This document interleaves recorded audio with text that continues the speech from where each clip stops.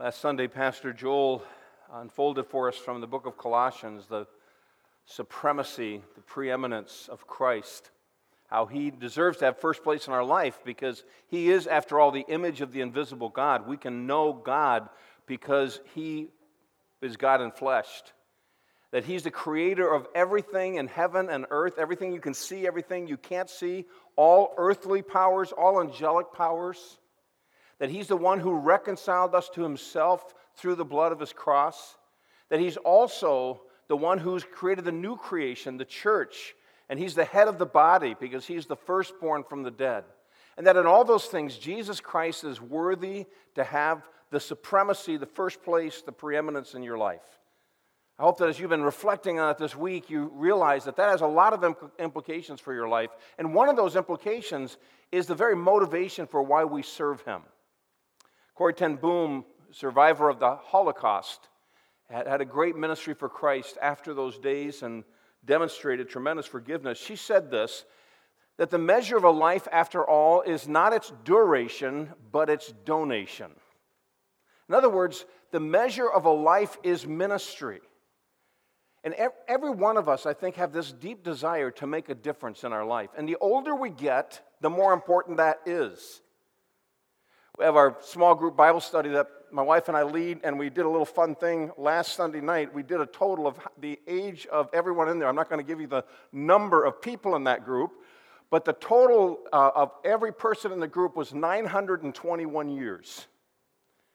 And so I asked him a question. I said, what is it that makes life meaningful? We've had 921 years of life experience. What is it that makes life meaningful? And the answer was united. It's relationships. And in the context of that relationship, we do ministry. You know, there's two kinds of people here this morning sitting in this gathering. First of all, there are a lot of you that are serving Christ in some way or the other. Matter of fact, one of the things that I love about Chapel Point is how many people are engaged in some kind of ministry. And then there's some of you that have not yet engaged in ministry. Well, for those of you that are already serving, I want to just say that I hope that this message today kind of helps you recalibrate, re-energize, and refocus your ministry on why you're doing what you're doing. And if you're not doing ministry, then I hope you'll get in the game, get off the stands and into the playing field, and find a way that you can make a difference for Jesus Christ. Because this one who is preeminent is worthy of that. You see, the life that satisfies is a life of service because of the sufficiency of Christ. This one who is supreme and preeminent is also the sufficiency of our ministry. If you turn with me to the book of Colossians, you'll notice that the Apostle Paul, when he came to the end of that previous paragraph, kind of stitches together where he's going next. So in verse 23 of chapter 1 of Colossians, if you look there, Paul said at the end of that, if indeed you continue in the faith, stable and steadfast, not shifting from the hope of the gospel that you heard, which has been proclaimed in all creation. And then notice this, under heaven, of which I, Paul, became a minister or a servant. And he's going to then, in the next paragraph, develop that further. Paul's going to talk about his ministry from verse 24 down into chapter 2, verse 5. He's going to discuss that with us, and he's going to share some insights about what motivated him to serve Jesus Christ and to make a difference in that way. When you think about this, why is it that we serve? And who is it that we serve? What is it that ought to be that source of guidance and empowerment and strength in our ministry? It is the sufficiency of Jesus Christ.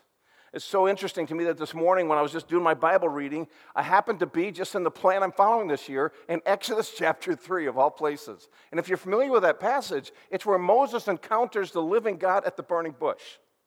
And God is saying to Moses, 80 years old, I'm going to send you to Egypt. I'm going to send you into Pharaoh to confront the man in the position that wanted to kill you before, and you're going to let my people go. And Moses' response was to be overwhelmed and to make excuses. Ultimately, he says, here am I, send Aaron. You know, that's actually where he winds up. And you know, God meets with him there, and he says, I am that I am. I am your sufficiency. And what Moses discovered over the next 40 years of his life is that ministry is done not in your own ability, but in the power of God. I want you to notice what Paul says in verse 24, because he talks first that serving Christ results in joyful suffering, because Christ is our example in suffering. Verse 24, now Paul says, I rejoice in my sufferings for your sake. And in my flesh, I'm filling up what is lacking in Christ's afflictions for the sake of his body, that is the Christ. Now, normally in our thinking, joy and suffering aren't in the same sentence. And yet in the Bible, we find that continually. James chapter 1, verse 2, James says, rejoice in your trials. 2 Peter chapter 1, Peter talks about suffering, in 1 Peter chapter 1, suffering and the value of that suffering. Now, I don't think that Paul is rejoicing because he's suffering. He's rejoicing in the results of his suffering. And Paul suffered a great deal. If you want to look at the list of all the suffering that Paul had done, read 2 Corinthians chapter 11. All of the things he went through, beatings and imprisonment and all the struggles that he had. And he did that because of Christ. Paul here talks about the fact that his suffering was for the believers there. He said, my suffering's for your sake. Paul, as an apostle, was suffering for the church, not only for the church in Colossae, but he said, I'm suffering for the sake of his body, the church. So Paul saw his suffering on behalf of other believers. He was struggling and he was suffering for Jesus Christ. And he said, I'm doing that for others. You know, it's actually the reality that wherever the church has ever known persecution, it's usually the leaders of the church, it's pastors and other leaders, missionaries, evangelists, that often are the ones that are killed or persecuted. I remember when I was a student in Bible college, there was a great persecution that happened in Chad, Africa. And a missionary that had greatly impacted my life was back speaking in chapel that day, and he talked about how pastors were being buried in anthills. They were being killed in front of their children and their wives. Why? Because the suffering, they were trying to cut off the leadership of the church by that persecution. Paul talks about the suffering that he's doing, and he said here, I'm trying to fill up what's lacking in Christ's afflictions. Now, what's that about? Well, let me tell you what it's not about. Paul is not saying here that what Jesus did on the cross wasn't enough and I'm adding to it. Because the word that he uses here was never used for Christ's atoning substitutionary death. It's a word that's used for pressure and persecution. What Paul is really saying is there's a suffering that Christ had on the cross when he said it is finished, and there's nothing to add to that. But there's an ongoing suffering of the body of Christ that Christ takes personally. Remember that it was Saul of Tarsus, who's now writing this as the Apostle Paul, who was there when Stephen was martyred. Paul's holding their coats, he's overseeing that. And when he encounters Jesus in Acts chapter 9, Jesus says to him, Saul, Saul, why do you persecute me? Me. That's the suffering Paul's talking about here. Paul understood that there's a sense in which when the church suffers, Christ takes it personally. And Paul is saying, I'm willing to suffer for Christ's sake, and that's a part of my ministry because Christ is my example in suffering. I just want to stop for a minute and ask you a question. Why is it that we often think that ministry ought to be easy? That it ought to be convenient? That it ought to keep us inside our comfort zone? You know, for Paul, his ministry took him way out of his comfort zone. For Moses, it took him way out of his comfort zone. Ministry is not only going to fit in your schedule. Ministry is not always going to be easy. It's not always going to be comfortable. But the question I am asking you today is if Christ suffered for us, then why would we not be willing to move out of our comfort zones and to be stretched and to suffer and to be inconvenienced in order to serve Christ and others? My friend, if you're limiting your ministry to that which is easy and comes natural and fits nice and tidy within a box you put it in, then you're probably not being stretched in ministry very much. And Paul said, I'm willing to suffer. Secondly, notice what the Apostle Paul said in verse 25 to 27. He said, serving Christ results in a privileged stewardship because of the sufficiency of Christ, and Christ is the source of our life. Verse 25, He said, of which I become a minister. That means Paul saw himself as a servant. According to the stewardship, the management of a household like Joseph did in Potiphar's house from God. This stewardship that he was given from God was given to me for you. So Paul saw his ministry as a service, but he also saw it as a stewardship. God had entrusted ministry to Paul. He was to manage part of God's household, and he was to do so for God, but also for others. And he describes what this was. He said that I could make the word of God fully known, that the gospel could spread, that the Bible could be taught, that others could learn and grow and be evangelized and discipled. And then he describes what this message was, the mystery hidden for ages and generations, but now revealed to his saints. To them God chose to make known how great among the Gentiles are the riches of the glory of this mystery, which is Christ in you, the hope of glory. Interesting that Paul would use the word mystery here. He uses it also in Ephesians. And the Gnostics, these false teachers that were infecting the church in Colossae and other places in the world, they had this idea of mystery. And their idea of mystery was something that could only be known by a select few. They had a mysticism mixed together with Jewish legalism, mixed together with philosophy, mixed together what we would call New Age kind of thinking, all mixed together, and that was this Gnostic heresy. And only those that were initiated were really in the in crowd. Paul uses their word in a different way. To Paul, a mystery is something that was unknown in the Old Testament. He says that here, this mystery that was hidden from ages and generations, he says now is revealed not just to a select few, but to all the saints, all of God's people. What's the mystery? What's this thing that was unveiled and hidden? It is now made known. Well, Paul uses this word a number of different ways, but in this passage, he's talking about this mystery that Gentiles would become one with Jews in this new thing called the church. And Paul says, I am the steward of this mystery. I have this message from God. And in addition to that, he says that Christ actually now dwells in the believer, and that Christ is in you, the hope of glory. Paul says, I'm a steward of this incredible message of God, that Gentiles who are on the outside are now on the inside when they trust Christ. That Jew and Gentile are together in this thing called the church, and that Christ is now in you, and you have the hope of glory. Within our church, there were 2 funerals this week. And the reality, as I'm thinking about this, is that Christ being in you now is like a down payment on your future resurrection body and all of heaven. Christ is in you, the hope of glory. Christ is in you, which gives that wonderful promise that we have, that mystery. My friends, think about this. You are a steward of the gospel, like Paul. You are a steward of the Bible. You are a steward of the mystery of God. And God doesn't want that just for a select few. He wants every believer to grow and mature through the Word of God. He wants every person that hasn't heard the gospel to hear the gospel. You're a steward of that. By the way, you're also a steward of your spiritual gifts, the ability God has given to you to serve. How are you doing with your stewardship? How are you doing with managing and being faithful to what God has given you and called you to do? For some of you, you need to be just encouraged that what a privilege you have to say, I am a steward of God. Ultimately, Joseph wound up becoming the steward of all of Pharaoh's household. And we've got one up.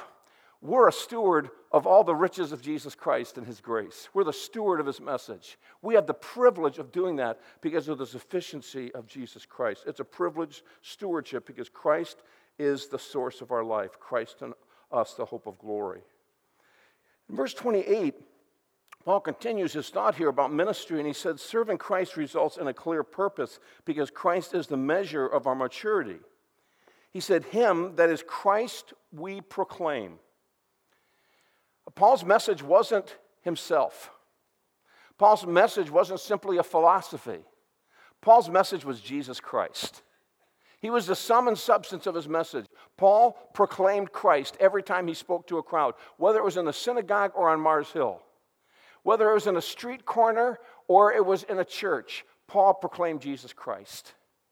This Christ that he had just talked about, who's the image of the invisible God. This Christ who's the creator. This Christ who's the reconciler. This Christ who's the head of the body of the church. He proclaimed Jesus Christ in the gospel. That's what he did.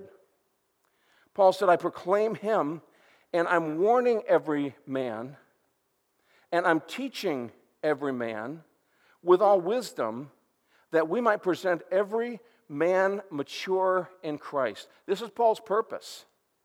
He said, I'm proclaiming Christ, but the purpose is that every believer, every man, every woman would become complete in Christ. Interesting that Paul speaks about this. He talks about wisdom, and he talks about teaching. He said, I'm proclaiming this publicly. I'm teaching it in more of a casual setting, and I'm proclaiming the wisdom that is found in Jesus Christ. That's my purpose. But my intention is that everyone would become mature in Christ. Again, the Gnostics used that word mature to speak of those who are initiated, not a novice, not someone that was on the outside, but someone that was on the inside. But for Paul, he said, no, this is for all saints. This is for every man. 3 times he says, every man I want to present complete in Jesus Christ. In other words, Paul didn't see the church as this group of elite and everybody else. Paul saw everybody as being formed in Christ's likeness. Paul's purpose in all of his letters was that one thing. He wanted to see everybody become complete in Jesus Christ. My friend, I wish someone had told me when I was 18 years old that the purpose of life is to become like Jesus. It would have saved me a lot of headaches and heartaches. I would not have complicated the Christian life so much. It would have cut through a whole lot of the mustard. It would have made things so much clearer for me. When I really came to understand that God's design for my life is one thing, that I would become more and more and more like Jesus Christ. Because after all, he created me in his image, and that image got twisted and distorted by the fall, by sin. And now in redemption and restoration, God is reshaping and reforming me to become like his son. My friend, that's God's purpose for you too. Over and over again in the Bible, we're told that. Most of us can quote Romans 8:28, that all things work together for what?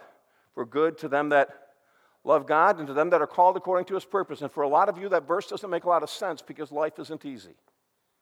It's because we ignore the next verse. And the next verse tells us that his purpose is that we would be conformed to the image of his son. I don't understand every trial and difficulty or temptation that I may face or you may face, but I do know this: God's ultimate purpose is to use every difficulty, every experience, every opportunity that you're in the Word of God to shape and conform you to be more and more like Jesus Christ. Like a piece of wood on a lathe that's turning and turning and turning and turning and getting dizzy. And all of a sudden, the woodworker takes a knife and is cutting it. And if that piece of wood had a personality, it would say, ow, that hurts me. And we sometimes say, ow, that hurts me. And God's saying, I'm making you into a work of art. I'm conforming you into the image of my son. I'm making you more and more and more and more like Jesus. This is Paul's purpose, because Christ is the measure of our maturity, to think like Christ, to have a character that's like Christ, to have relationships that are Christ-like, to have a life purpose that is like Christ, to pray like Christ, to relate to the Bible like Christ, to be able to have a perspective on people like Christ, to see people the way Jesus sees them. Paul says, that's my purpose. That's my purpose. Well, Paul continues on, and look what he says in verse 29. For to this I toil, struggling with all his energy that he powerfully works in me. To this end, that every man would be complete in Christ and mature in Christ. He said, I'm doing this with an empowered struggle. He said, I'm struggling, but I'm empowered because Christ is the energizer of our ministry. Take this apart a little bit in verse 29. He said, this I toil. That is the word from which we get our English word cope. He said, I'm coping with a lot. I'm facing a lot of difficulty. That's what Paul's talking about. He uses that for a wearisome toil. Ministry is not intended to be easy. That's why Paul, in the closing verse of 1 Corinthians 15, said that that we are to be steadfast, unmovable, always abounding in the work of the Lord, for you know that your labor, coping, is not in vain in the Lord. Same word. And then he uses another word. He said struggling. That's the word from which we get our word agonize. Matter of fact, it would sound like that if you pronounce it. Agonize. Paul said, I'm coping and I'm agonizing. He uses the same word in verse 1 of chapter 2 when he talks about the struggle that he's having. Paul's saying ministry is sometimes difficult. It's difficult labor. It is agonizing. And that word agonize actually is a word used in the athletic realm, used for those who compete in the Colosseum. Kind of interesting that we're seeing the advertisements coming up now for the Winter Olympics in Korea. We got a few football games going on today, and in 2 weeks, another big game going on, right? I guarantee you, those athletes agonize as they are preparing. It's not easy, some of the exercise and the drills that they have to do, and the laborious preparation they have to go through in order to be conditioned for what they're going to do in downhill skiing or playing on a football field. Paul's using that kind of term here, an athletic term, and he said, ministry is sometimes agonizingly difficult. It's hard. And so, Paul, how do you cope with that? How do you agonize like that? He said, according to all his energy, there you go, that powerfully works in me. All his energy. And one of the difficult things for me about wintertime here, I don't dislike snow. I don't really dislike most of the cold. And I have outside activities that I do. The hardest thing for me about winter is I can't drive my motorcycle in the winter. That's the hardest thing. And so every day when I go out in the garage and I look out there, there's my motorcycle and Bert's motorcycle. We both have Harleys plugged into the wall. That's just a trickle charger on the battery.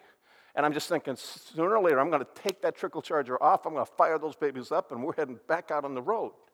And once we're back on the road, I don't need the trickle charger because it has an alternator. It recharges itself. Paul is saying here, listen, the reason I can do this laborious toil, the reason I can agonize in this athletic endeavor of ministry is because Christ is continually empowering me. He's continually empowering my life. That's what Moses learned at the burning bush. Friends, ministry isn't just difficult, it's impossible for you to do. Jesus said it this way, talking about the vine and the branches, apart from me, you can do what? Nothing. Nothing is a zero with the rim kicked off. It means nothing. You can't do this in your own strength. But Paul said, I can do all things through Christ who strengthens me. You have the energy, the power of the risen Christ inside you. Christ in you, the hope of glory.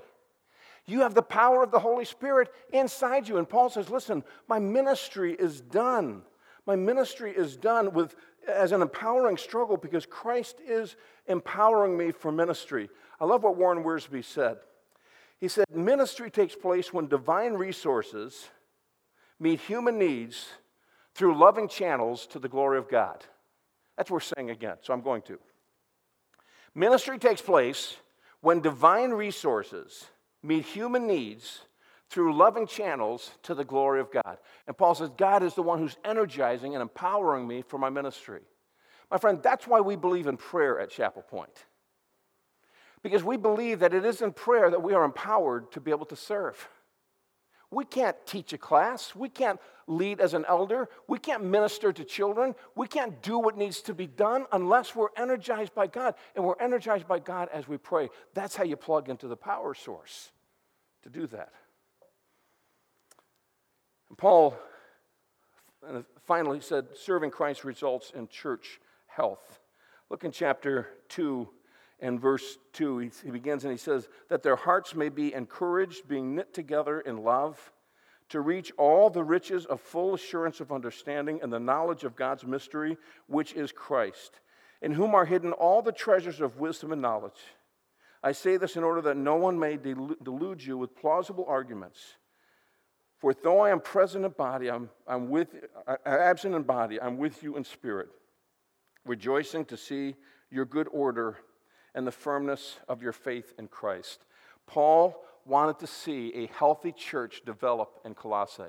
Interesting thing is, Paul tells us in chapter 2 and verse 1 that he had never seen them face to face. Paul had never been to this church. He planted the church in Ephesus. The church in Ephesus planted the church in Colossae and Laodicea and Hierapolis. Paul had never been there, but Paul is saying, I want to see a healthy church. And he said, I want you to be encouraged in heart. What does a healthy church look like? Well, Paul describes it to us here. A healthy church is one where believers are encouraging one another's hearts all the time, giving each other the courage of God by that word of encouragement, that note of encouragement, that text of encouragement. Paul said, encourage your hearts. And then secondly, he said, being knit together in love. Christmas this year, our youngest daughter, Rachel, gave me a gift. She handcrafted this scarf. And I wear it almost every day. And I told someone in the office the other day, when I put this scarf around me, I feel like Rachel's giving me a hug. And what she did is she took just balls of yarn and she knit it together. She crafted it together. And in so doing, she created the scarf. Well, Christ is knitting our hearts together in the church. That's what he's doing. He's creating unity and love that only Christ could do. One of the things that's marvelous about the church when I think about it is how diverse and different we are. And yet Christ is knitting together lives in love in small groups and ministry teams in the church as a whole. He's doing that in a way that only Christ could do. That's part of the healthy church, encouraging one another's hearts, knitting together in love, giving the riches, he said, of full assurance. We're helping each other have greater confidence in God, in other words. And we're understanding. Look at the words he uses here. Understanding and knowledge, and in Christ are hidden all the treasures of wisdom and knowledge. Paul uses those same terms in his prayer in Colossians 1, 9, and 10, and talks about his plan. His prayer was that believers would grow in knowledge to have truth and context of relationship, that they would have understanding, insight into the meaning of it, and wisdom, the skill of living, so that they would walk worthy and that they would then be fruitful in every good work and increase in the knowledge of God. To Paul, a healthy church was a church where every believer is growing to know God better in relationship based on the Bible, where everyone is growing in their insights and understanding, and they're growing in wisdom and in skill so that they can apply it to their life and they can serve better and become hungry for more knowledge. That's what he's saying. By the way, that's why we have point electives here. That's why we have Bible studies, so that every believer can grow in that way, because that's what makes a healthy church. That's why we're doing that. That also, Paul says, protects from false teaching, and a healthy church is one that's not being deluded, in verse 4, from plausible arguments. There's been false teaching every century in the church, and there still is today. There still is today. There are people in pulpits today that are promoting false doctrine, contradicting the gospel, contradicting the word of God. And Paul said, the only way that you can really spot the counterfeit is to know the real truth. You need to study the Bible to be able to do that. That's a healthy church. And he said, have good order. You will have good order, Paul said.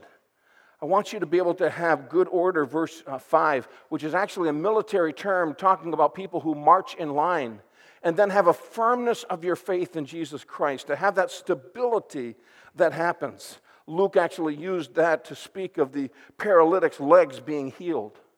So Paul's purpose is that the church would be healthy.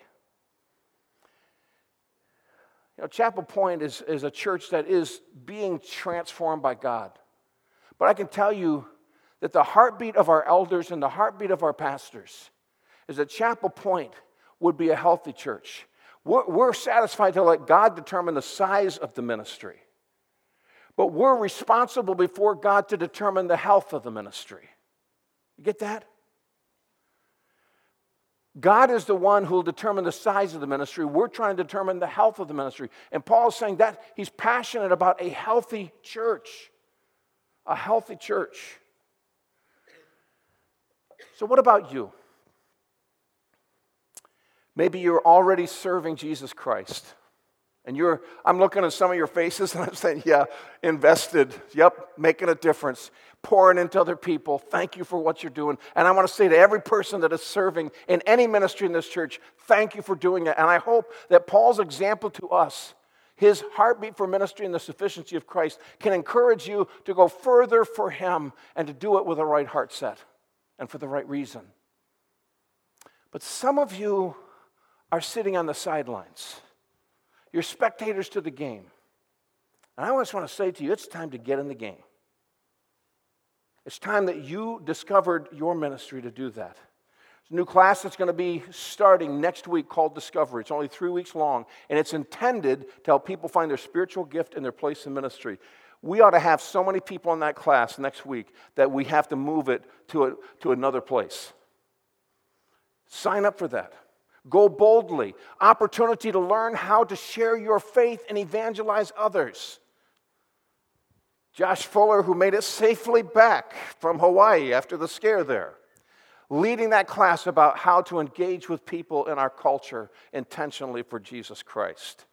Think about some opportunities that are family ministry teams, children, childcare, teachers, shepherding, serving, administrative, student ministry opportunity, welcome team with greeting and ushering, sports ministry, greeting it upward, coaching, organizing, serving through facilities or in the office or in chairs, picking them up and down all week long. Moving team, all of that going on. Point group leaders and champions. Marriage mentoring, we're having more increased need for marriage mentoring. Worship arts. Do you know you don't have to play an instrument or sing to be in worship arts? There's so many other roles, so many other opportunities that are there.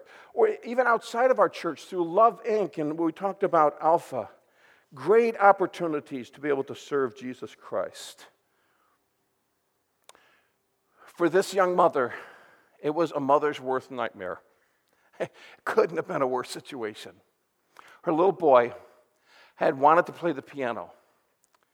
And mom, for some reason, took this little 5-year-old to a concert that was going to be a magnificent concert from one of the world's greatest pianists. And the lights dimmed. And when the mother reached over to tap her little 5-year-old, she realized the chair was empty. And while she was trying to recover and decide what to do, the curtains opened. And there at the Steinway was her 5-year-old playing Twinkle, Twinkle, Little Star in front of this massive crowd. She's trying to figure out, what in the world do I do? And out came the great concert pianist, Paderewski. He sat down. He sat down next to the little boy. Don't worry, Nathan, I'm not going to play this. Sat down next to the little boy, put his arms around him, began to play the bass and improvise. And then he began to play in the higher keys and improvise. And he whispered in the little boy's ears, keep playing, keep playing, keep playing. And this incredible, beautiful music as this little 5-year-old is playing away, Twinkle, Twinkle, Little Star. And Paderewski adds what he could do to what only the little boy could do. That's the story of my life in ministry.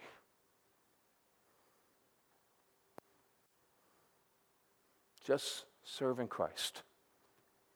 And the Holy Spirit comes along. Power of Christ comes along. Begins to fill in and to do what I could never do. So my friend, if you're saying, not me, I couldn't do this, remember this. Moses stuttered. David's armor didn't fit. John Mark was rejected. Timothy had ulcers. Amos was only a fig tree pruner. Jacob was a liar. Abraham was too old. David was too young.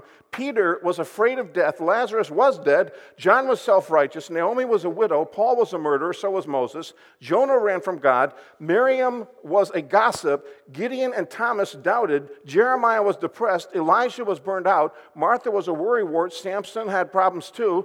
And What's your excuse? What's your excuse? Over all of redemptive history, God's been taking unworthy people and using them in incredible ways. Time to get out of the stands and onto the playing field. Time for you to say, I want to get in the game. I want to make a difference with my life. Don't let 2018 find you sitting in the stands when so much is at stake and so much has been provided for you to make a difference for Jesus Christ. It's time. It's time for you to find your place in serving Jesus Christ. Let's pray together. Father in heaven, I still stand amazed at how you use people, common, ordinary, common variety, fishermen, tax collectors, Pharisees, zealots, shepherds, how you use common, ordinary people to make such a difference. God, help us to believe that you want to do that with us and through us. Help us to believe that you have a place for us in the body of Christ. Oh God, I pray for your Holy Spirit to so lead and guide those that are here today that are not involved in serving you in any way whatsoever, to come to an end of their excuses and the beginning of the adventure of serving you out of the sufficiency of Christ rather than their own insufficiency. Because God, what makes life meaningful is first of all knowing you and having a relationship with you. And then it's serving you. It's being a part of what you're doing in this world and transforming lives. Thank you for the example of Paul. Thank you that you've not only given to us the message, but you've given to us the power, the gifts, the calling, and that your calling in our life always means your enablement. So, Father, I pray also for those who are faithfully serving. Thank you for so many of them that are giving of themselves to advance the cause of Christ through this church.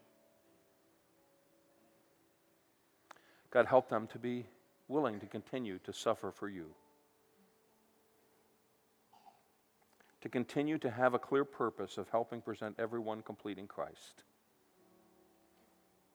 to trust in your enablement and your empowerment, to be so clear that they are stewards of your word and of the mysteries of God, to help this church become a healthy church that would bring you glory and impact the lives of others. Father, I pray that you'll encourage the hearts of every servant of Christ in this place. May they count it a privilege. May we not complain or grumble when it's hard because of who we're serving and why we're serving. And because you are our sufficiency. You are the I am that I am of the burning bush. You're the one that called a shepherd boy like David and turned him into a king. Called fishermen and made them preachers of Pentecost. And God, you're still doing that today. I pray that this morning there would be people here who have not been serving others, not serving you. They'll be so challenged that this year would be a year when they step onto the field and say, listen, I want to take my place. Help me. Help me.